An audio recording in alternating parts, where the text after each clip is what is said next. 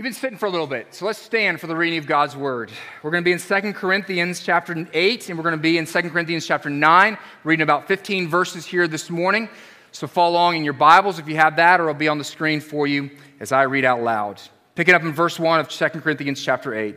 Well, we want you to know, brothers, about the grace of God that has been given among the churches of Macedonia. For in a severe test of affliction, their abundance of joy and their extreme poverty have overflowed in a wealth and generosity on their part. For they gave according to their means, as I can testify, and indeed beyond their means of their own accord, begging us earnestly for the favor of taking part in the relief of the saints. And this, not as we expected, but they gave themselves first to the Lord and then by the will of God to us. Accordingly, we urge Titus that as he had started, so he should complete among you this act of grace. But as you excel in everything, in faith and speech and knowledge, in all earnestness and in our love for you, see that you excel in this act of grace also. I say this not as a command, but to prove by the earnestness of others that your love also is genuine. For you know the grace of our Lord Jesus Christ, that though he was rich, yet for your sake he became poor, so that you by his poverty might become rich. And then chapter 9, just the next chapter over, pick it up in verse 6, it says this. The point is this: whoever sows sparingly will also reap sparingly. Whoever sows bountifully will also reap bountifully. Each one must give as he has decided in his heart, not reluctantly or under compulsion, for God loves a cheerful giver. And God is able to make all grace abound to you, so that having all sufficiency in all things at all times, you may abound in every good work. As it is written, he has distributed freely. He has given to the poor, and his righteousness endures forever. He who supplies seed to the sower and bread for food will supply and multiply your seed for sowing and increase the harvest of your righteousness. You will be enriched in every way to be generous in every way, which through us will produce thanksgiving to God. This ends the reading of God's word. Praise be to the Lord. You may be seated.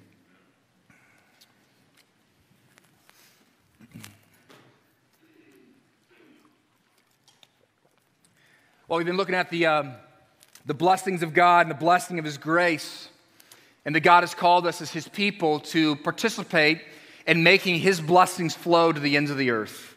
And wherever the curse is found, we are to take the blessings of God there. We looked at the scope. Where do we take the blessings of God? To the nations. That God longs for all peoples, every tribe, tongue, and nation to come in and worship the Lord. We looked at prayer, praying for the blessing of God, interceding for others, that the blessing and grace of God may come to them. We looked last week at the blessing of God flowing through hospitality. And what a primary way in which we make God's blessings flow through this world is through our hospitality, gathering others in, so that enemies might become sons and daughters of God. And this week we're going to look at making blessings flow through our generosity, through our giving. You are blessed, as we saw at the beginning of the series, you are blessed to be a blessing. I read of one multi-millionaire. One guy decided that he wanted to start a ministry in which, after all his vocational work, he said, I'm going to completely dedicate the rest of my life to giving my money away. So he started one of those funds where he would research different ministries that he could give money to start, almost like a venture capitalist for ministries, providing the seed funds that would start ministries or help existing ministries take on massive projects around the world. And he was asked in an interview, what is your ultimate goal in this? And the man said, to bounce my last check. At the end of my life, at the last check that I write, that it would bring me down to zero. An uncommon generosity. That's what we want to seek amongst God's people. And the church in Macedonia that Paul points to this morning is known for their uncommon generosity. Here's the background of 2 Corinthians chapters 8 and chapter 9 where we are this morning. Paul had gone to Jerusalem and he had felt a call and compelled to take the gospel to the Gentiles. Now this was kind of left some consternation amongst the Jerusalem church. The Jewish Christians, they had a hard time wrapping their minds around this idea that God's people, the Christian church, would be people both of Jewish ancestry and Gentiles as well. But ultimately, they got their minds around this, and they send Paul out, and they commission him for this ministry to the Gentiles. But as they do, they say, we want you just to remind them of this one thing. Don't forget the impoverished church in Jerusalem.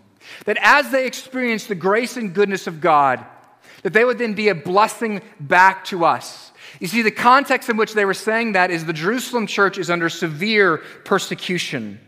That the non-Christian Jews were coming after the Christian Jews and persecuting them mightily. And the Romans were doing the same thing. And so the church in Jerusalem was impoverished and hurting and persecuted, and they were in desperate need for help from wealthier areas of the Christian church. And so they say, give back to the Jerusalem church.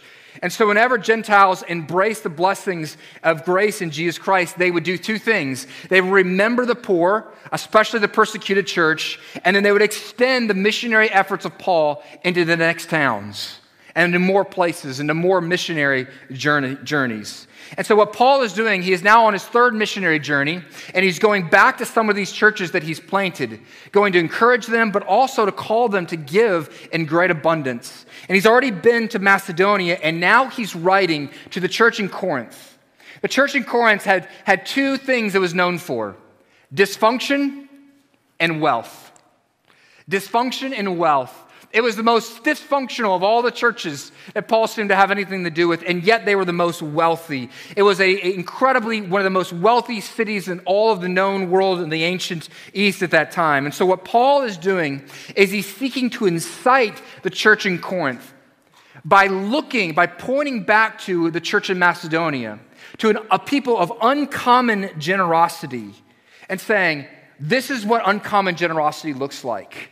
This is what they believe. This is where they get their fuel to give like this. And so Paul in this passage is pointing back and calling them to uncommon generosity. And when the pastor often talks about this, you think when Paul showed up, they were super thrilled to see him in Corinth? It's like when I preach about giving, right? I can know. It's like I'm going to walk out of here, it's going to be like a Red Sea. Don't look at the pastor in the eye after this. We don't want him to know. Don't look at him. The preachers in Macedonia didn't have this problem, though. Do you see what it said? 2 Corinthians 8, verse 4, they were begging us. Begging us.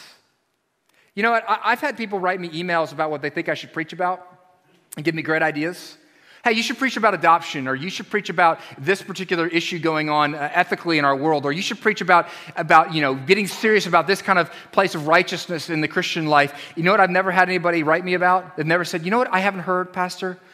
Would you please, next week, will you please preach on giving? I mean, I just feel it down the depths of my heart that what we really need is another sermon on giving. But the people of Macedonia, they were begging for it. And do you see the impact of this? Ultimately, what happens? You see, the greatest problem in the early church was the racial divide between Jew and Gentile. And one of the things that begins to break that racial divide down is because the people in Macedonia and the people in all these churches, the Gentile churches, began to send money back. You know what began happening to that racial divide? It crumbled. It crumbled.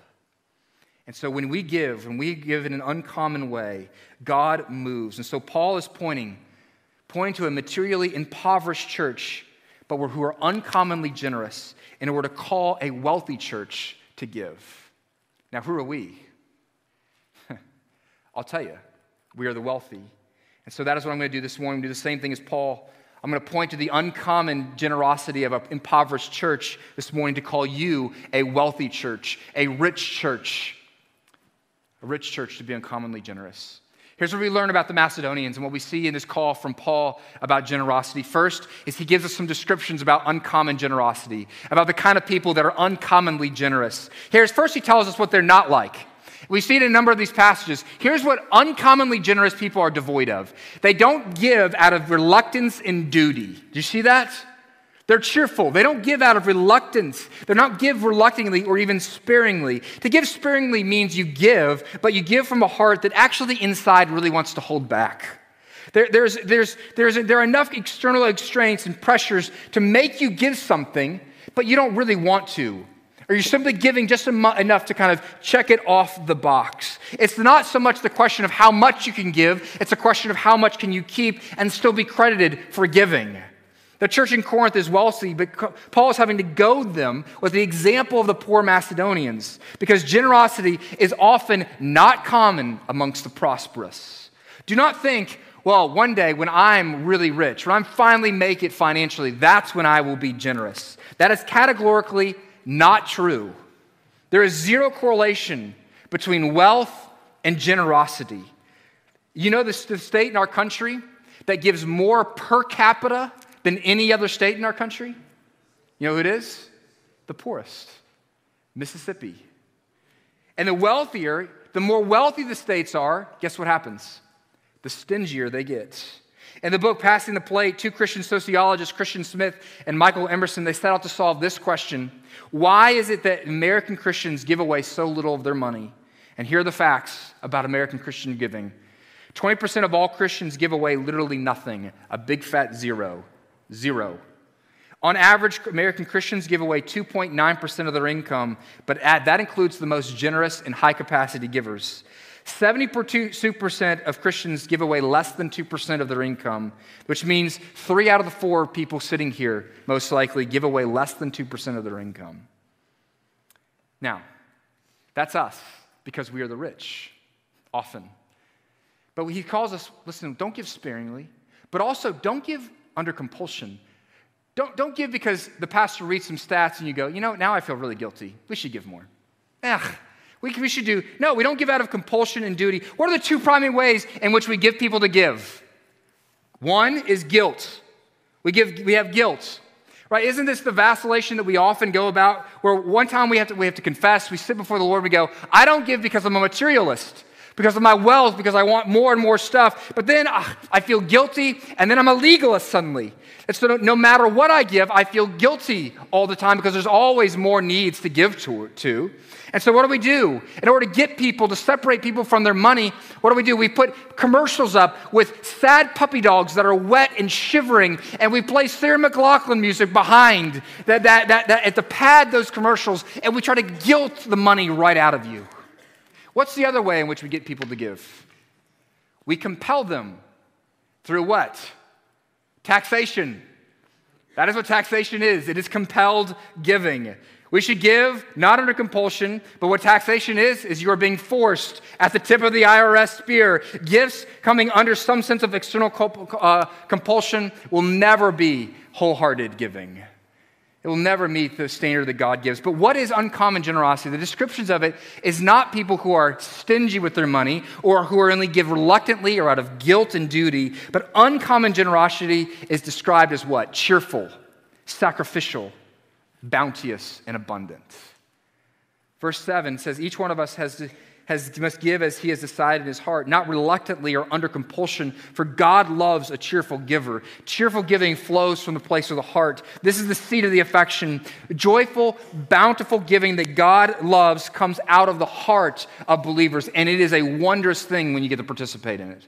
And I've seen it because I have been the object of the giving. I remember when my wife and I were raising money in order to adopt our son.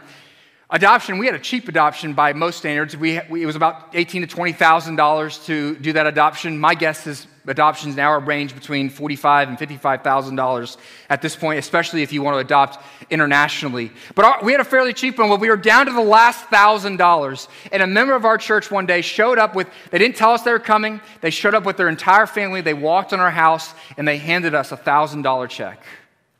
And they were beaming. They were beaming. Because why? They loved to give.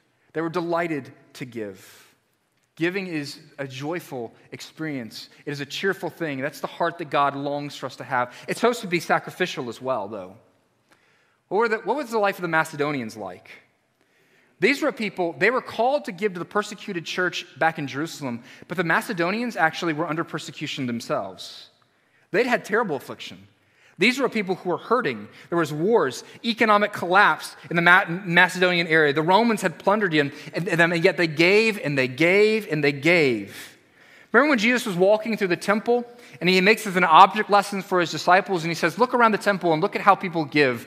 And the wealthy religious elite came, and they gave a good amount of money, but then he looks and he points to an older woman who comes, a widow, and she gives simply 2 coins, and Jesus says, she has given more.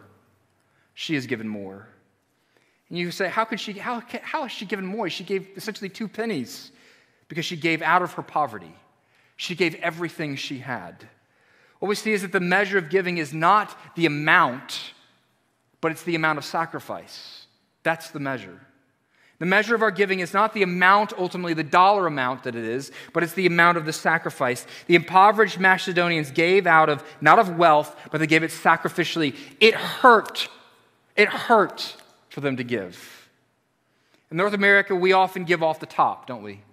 We skim the cream off the milk in order to give. Our giving doesn't really impact our lifestyle, and this is fitting because often we don't like to bear burdens either. Jonathan Edwards, in preaching on Galatians chapter 6, verse 1, which says, bear one another's burdens, said this. People object that they can't afford to give and they can't afford to bear one another's burdens. But he said, if we're never going to give unless we can do it without burdening ourselves, then we will not give. To bear other people's burdens means you must take on a burden. You must feel the pain and the weight of it. When we normally say, I can't give, what we mean by that is, well, I can't afford to give, means I don't want to sacrifice things in order to give.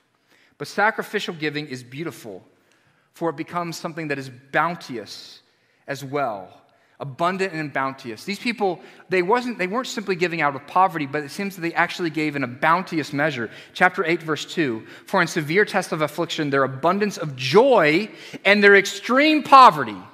So these realities, in a heart reality and an external reality, it created what? An overflow in wealth of generosity on their part. It was a bounteous gift. A bounteous gift. They gave liberally. They gave abundantly to those around them. So how do we do this? How do impoverished Christians like the Macedonians become Christians who give generously, who just throw money out, who make it rain for the other churches? How does an impoverished church do that? Well, they realize that they're rich.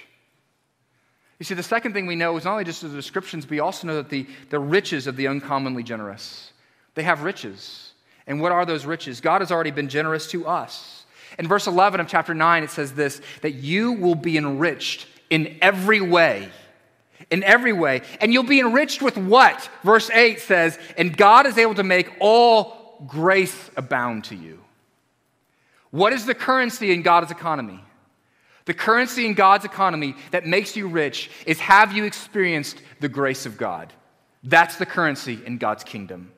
You are rich in every way, and you're especially rich in grace. And just think about it. God calls us to be bountiful, cheerful givers. And this is how God gives to us with his graciousness. He gives bountifully. God didn't tithe to us. He gave us his all. In 2 Corinthians 9, verse 9, you see what it says? As it is written, he has distributed freely. Freely. He's reckless with his giving. How do you know God will provide for all your needs? Because he gave us the most valuable thing that he has to offer, his very son. And the grace of God is an abundant well. It goes deep. There's a retired and fairly well-known minister in our denomination, a guy named John Sartell, who was a preacher in Memphis for many years. And he had a church, a rather large church, a church of about 2,000 people. But one of the things he most loved to do was to do the membership interviews for children that were coming to profess faith. And so any child who wanted to join the church, they had to meet with him personally. And so he would sit there and he would hear their testimony and hear them profess their faith, and he would ask them questions. And he had on his desk a candy jar. And in the candy jar, it had Snickers and Reese's and the best kind of candy you could kind of think of. And it wasn't just like, not the crappy candy they give out in Halloween, right? It wasn't like the mini-size Snickers. It was like the full-size Snicker bars and the full-size bags of candy. And so after he had interviewed the kids and they had professed faith, he would go, hey, do you want to go get some candy out of the candy jar? And they would say, oh, yes. And he'd say, okay, there's one rule. And they would ask the kids, what's the rule? And the kids, because they'd been trained how to do this, you only get one, the kids would say. Just take one. And he would say, no. No, that's not the rule. You got the rule wrong. You can't take but one. You have to take as many as you can handle. And explaining why he did this as a practice, as a ministry, he said, I wanted these children to know that from the minute they entered God's family, that the minute they professed faith, that what they experience in God the Father is one who is bounteous in grace. He is not stingy with his grace. Makes me think of another story. The kids in an orphanage, one particular orphanage, they would go to bed often hungry at night, or they would get hungry in the middle of the night, and they would long for food. And so it was a Catholic orphanage, and so the sisters would, in the kind of the cafeteria they had, they would put two platters out. One platter was just, it was a platter of apples, and they had a sign there that said, a very stern sign that said, take an apple, but only one. God is watching. But on the other side of the mess hall, they put out a platter of cookies, and it had the same sign. You can take one, but take only one because God is watching. But some child had gotten very, very wise to this. And they had taken that sign and they had flipped it upside down and they had written this: take a cookie. In fact, take all you want. God is watching the apples. But our God, that's fine. God may be watching the apples so he can be abundantly gracious to you with the cookies of his grace. But he gives bountifully, but he also gives cheerfully. He doesn't give, he's not reluctant in his gift. He didn't go, all right, I gotta send Jesus. These people, no. He distributed freely. Luke 12:42 says this: fear not, little flock, for it is your Father's good pleasure to give you the kingdom of God. It says it's the Father's good pleasure. He delights to give you good gifts. Do you see the pleasure of your King? I want you to see that God is the ultimate cheerful giver. God gives out of his pleasure. You see the God's heart for you? God gives us to us, in fact, when we were poor. In the Greco-Roman world, in that culture, they considered it foolish to give to impoverished people. They considered it foolish because they said the only people you should give to are those who could actually repay you for your praise, who could actually rise up and they would praise you. They would actually exalt your name more thoroughly in public. But that's not how God gives. There's a parable that Jesus gives in Matthew chapter 13. That's often the parable that we go to if we're going to talk about giving. It's called the parable of the treasure in the field. And here it says this in verse 44: the kingdom of heaven is like a treasure hidden in a field which a man found and covered up. Then in his joy he goes and sells all that he has and he buys that field. Now what's the moral of the story? To the Christian, the moral of the story is this: that the kingdom of God is worth selling everything. It's worth giving your life in order to be a part of the kingdom of God. That's often that's the moral of the story we give to that, right? So we call people to be a part of. You sell it all. Make Jesus your treasured possession. And that is, yes, good and true, but that is actually not the ultimate point. The point of the kingdom of heaven parable is this: it's not talking about you. This is talking about the nature of the kingdom, the wonder and the beauty of the kingdom. And do you see it? Jesus in this parable is showing that the kingdom is worthy of us giving up our all by showing us that the nature of the kingdom is worth getting because there is a wealthy man who gave up his wealth to win for himself this treasure. That's the moral of the story. That there was a wealthy man who said, I will sell all my possessions so that I might have this treasure. And what's the treasure? You are the treasure. That's the moral of the story. Now, who was it who gave up all his riches? Who set it all aside in order to buy you as his treasure? We saw it very clearly in our passage this morning. 2 Corinthians 8, verse 9, for you know the grace of our Lord Jesus Christ, that though he was rich, yet for your sake he became poor, so that you by his poverty might become rich. This is the gracious goodness of God. You see, you can't have been the person in that parable who is the rich one, because the bad news of the Bible and the redemptive history is this: you're impoverished. You have no wealth of righteousness.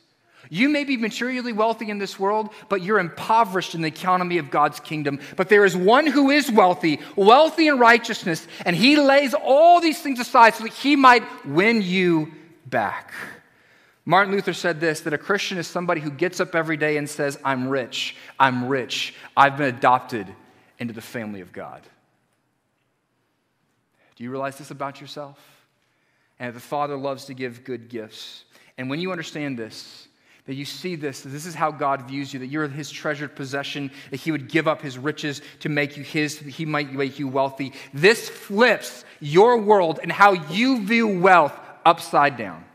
You see, the kingdom of our God is constantly coming into this world and flipping our standards upside down. And so the last thing I want you to give you about the uncommonly generous is this, that they have an entirely different wealth principle. The wealth principles of the uncommonly generous, there's two of them I want to share with you this morning. The first is this. The first principle is this: generosity is the new measure of wealth. Generosity in God's kingdom is the new measure of wealth.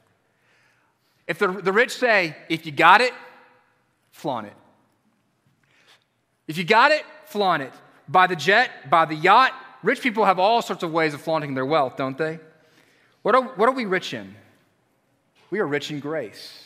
In God's economy, what he pours into your bank is an economy of grace and righteousness. He gives us to you so that you may be enriched in every way. Look what it says in verses 8, 10, and 11. And God is able to make all grace abound to you. Why? So that you, having all sufficiency in all times, may abound in every good work. If you got grace, how do you flaunt it? If you got the money, you use it. If you got the grace, you give it to other people. You extend it into good works. Verse 10, he who supplies all the seed of the sower and bread for food will supply and multiply your seed for sowing and increase the harvest of your righteousness. And verse 11, you will be enriched in every way. Why? To be generous in every way. Why does God give you his grace? So that you may abound in every good work. Why does God multiply your seed? So that you may have a harvest of righteousness. Why does he enrich you? So that you might be generous in every way. He's filled your bank account with grace and righteousness so that you might extend these things to other people. Have you flaunt it? Do you use it? You know who we should be like? You remember a couple years ago, these were my favorite commercials for a while, the Sprint commercials. They were trying to get people to sign up for Sprint. And in the commercial, there was a number of them. One where they're coming off a plane, a private jet. My favorite was this one. It's where a mom and a daughter, they're at a bidding auction, and they're bidding on a bejeweled cat figurine. And they're decked out in leopard print, which oddly enough, my daughter is decked out in this morning. And they look at the camera, and they say, Sprint told us that they could cut our cell phone bill in half. And the daughter says, but we don't need to save money on our cell phone plan, do we, Mama? And Mama says, no, we do not, baby. And the daughter responds, like Daddy always says, money don't spend itself. And then the narrator says, some people are just stupid rich. That's you. Daddy always says, grace don't spend itself. You're that wealthy that you would actually be like, go do something stupid with the grace of God. Go do something crazy, foolish, stupid, rich in grace. So go look like a fool to the world in your giving. A lot of people say, well, how much are you talking about? How much, what are we saying? How much? Is it 10%? I know the 10% rule, right? Is that the 10%? Is that the generosity you want me to do? And say, yes, that's great. That's a great guideline. The Old Testament gives us that. All the believers are required to give 1/10 of their income to God, to the poor, and otherwise. 10%. That's what we're called to give. Well, Jesus shows up in Luke, and he actually upholds the tithe. He says, yes, you should give to the poor. And you should give to the temple. But Jesus says there is more. Jesus says, yes, give your tithe to the church. Yes, provide money for the poor. But what I want more than that. I want your heart. For where your treasure is, there your heart is also. God says, God does not simply want your treasure. He wants your heart. He wants it all. Therefore, if you're giving 10%, that does not mean you've actually given to him what he wants. You ask, how much should I give? Jesus says, give a tithe, but if you only give a tithe, that doesn't mean you've actually given me what I really want, because I really want is you. See, this is what changes in our giving is you no longer begin to think of it as something to mark it off the list, to fulfill a guideline, but when you give in light of the gospel of Jesus Christ, the standards of giving change. God didn't tithe his son, and Jesus didn't tithe his blood. He gave abundantly. Worldly wealth is not what makes you generous, but it's being rich in grace is what does. Who is the woman who displays wealth unlike known, who gives up more riches than just about anybody in the New Testament? The woman who washes Jesus' feet. That she takes essentially what is her inheritance, her livelihood, this jar of perfume, and she breaks it at Jesus' feet. This is who God's people become. It's no longer the discussion about the 10% rule. It's about how much can I give. Or the story of a missionary and a businessman who were driving through Korea. South Korea was not too long after the war. The businessman had been prominent in Philadelphia, And he was there doing some work. He was wanting to do some nonprofit work in Korea. And he was with this missionary going out to various villages. And Korea was incredibly poor at this point. And they were driving through a rural area, and they saw a man. They saw a man who was plowing his field.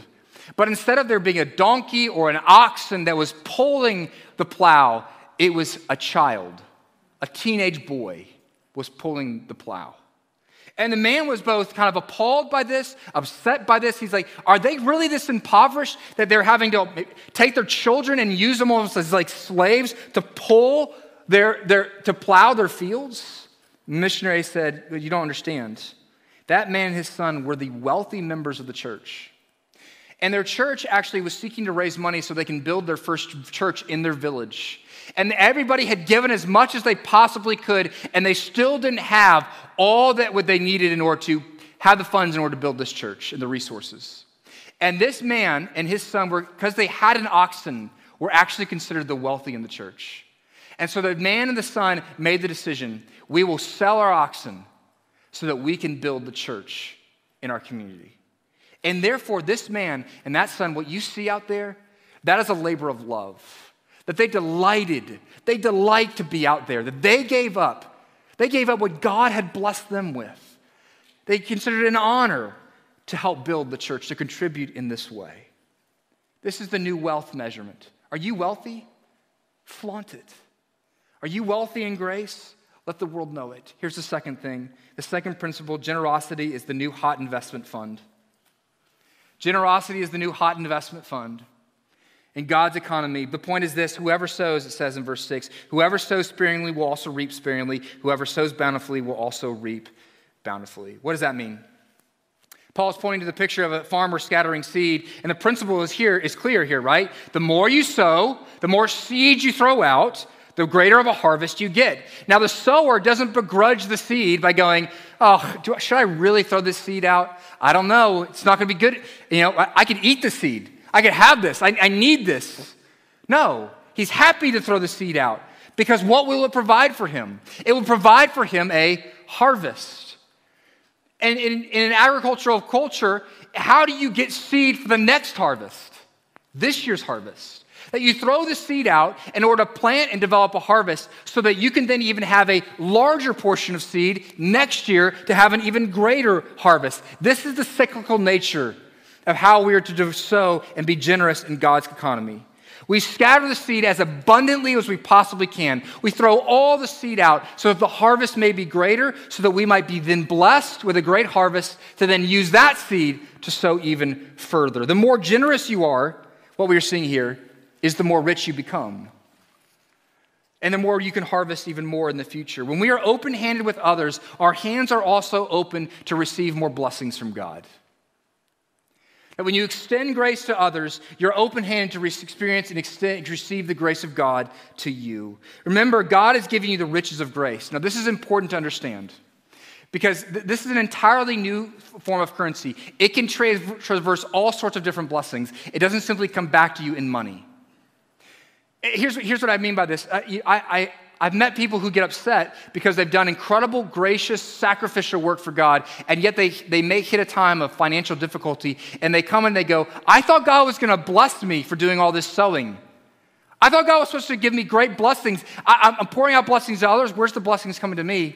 I remember talking to one particular adoptive parent a number of years ago at another church, and they're one of those people who had adopted like 8 or 9 kids, and they were very upset because there didn't seem to be financial blessings coming back to them. And what I thought in my own mind was, I wonder if they got curious about and began looking in their life, what if God's grace is coming to them in different ways? They expected it. We send out money and God sends money back. What if you send out money and God gives you something else back? That God gives you a different form of grace back to you. Let me illustrate it this way. That you can be rich in one thing and poor in another. That often when you extend one thing, God makes you rich in another. In the story of A Christmas Carol, old Scrooge, what? You see him in that lesson? Is he more or less rich at the end of the book, and the end of the play? He actually has less money. Why? Because he has begun to give it away. But is he a more rich man? Absolutely. He is a man who lived his whole life outside of community. And now what has he been brought into?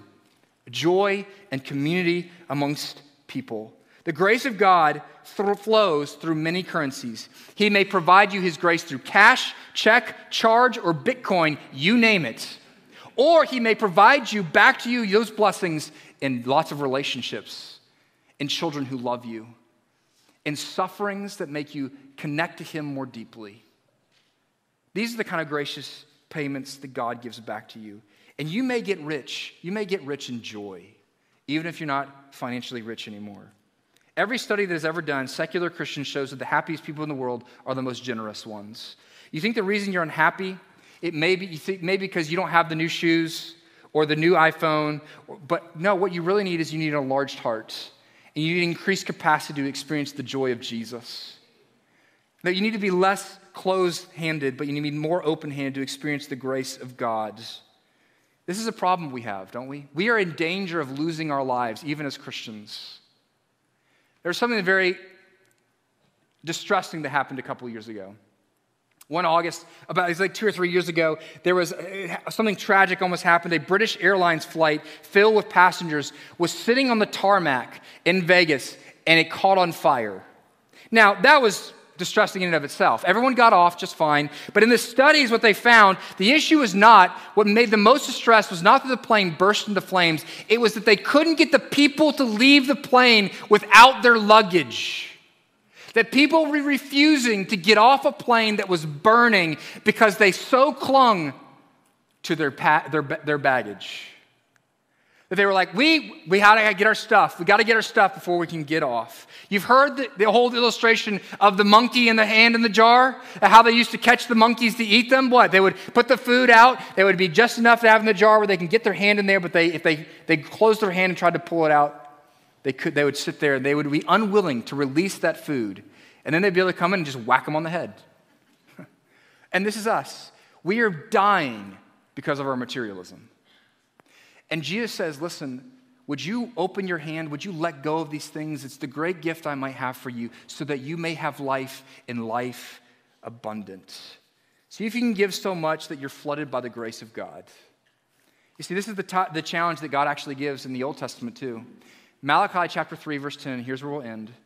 It says this, bring the full tithe into the storehouse, that there may be food in my house, and thereby put me to the test, says the Lord of hosts, and see, you just see, if I will not open the windows of heaven for you and pour down for you a blessing until there is no more need.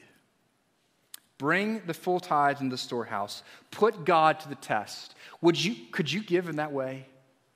Be like, God, I'm going to give in such a way that it scares me, and I'm going to put you to the test, and now I'm just looking to see how you're going to bless me with your grace. We be that kind of givers. Let's pray. Heavenly Father, I just pray that the gospel of grace would make us people who give abundantly and joyously. That, Lord, we would be able to say that this is the greatest delight of our life, the greatest honor we have to participate in your ministry and your kingdom in this world.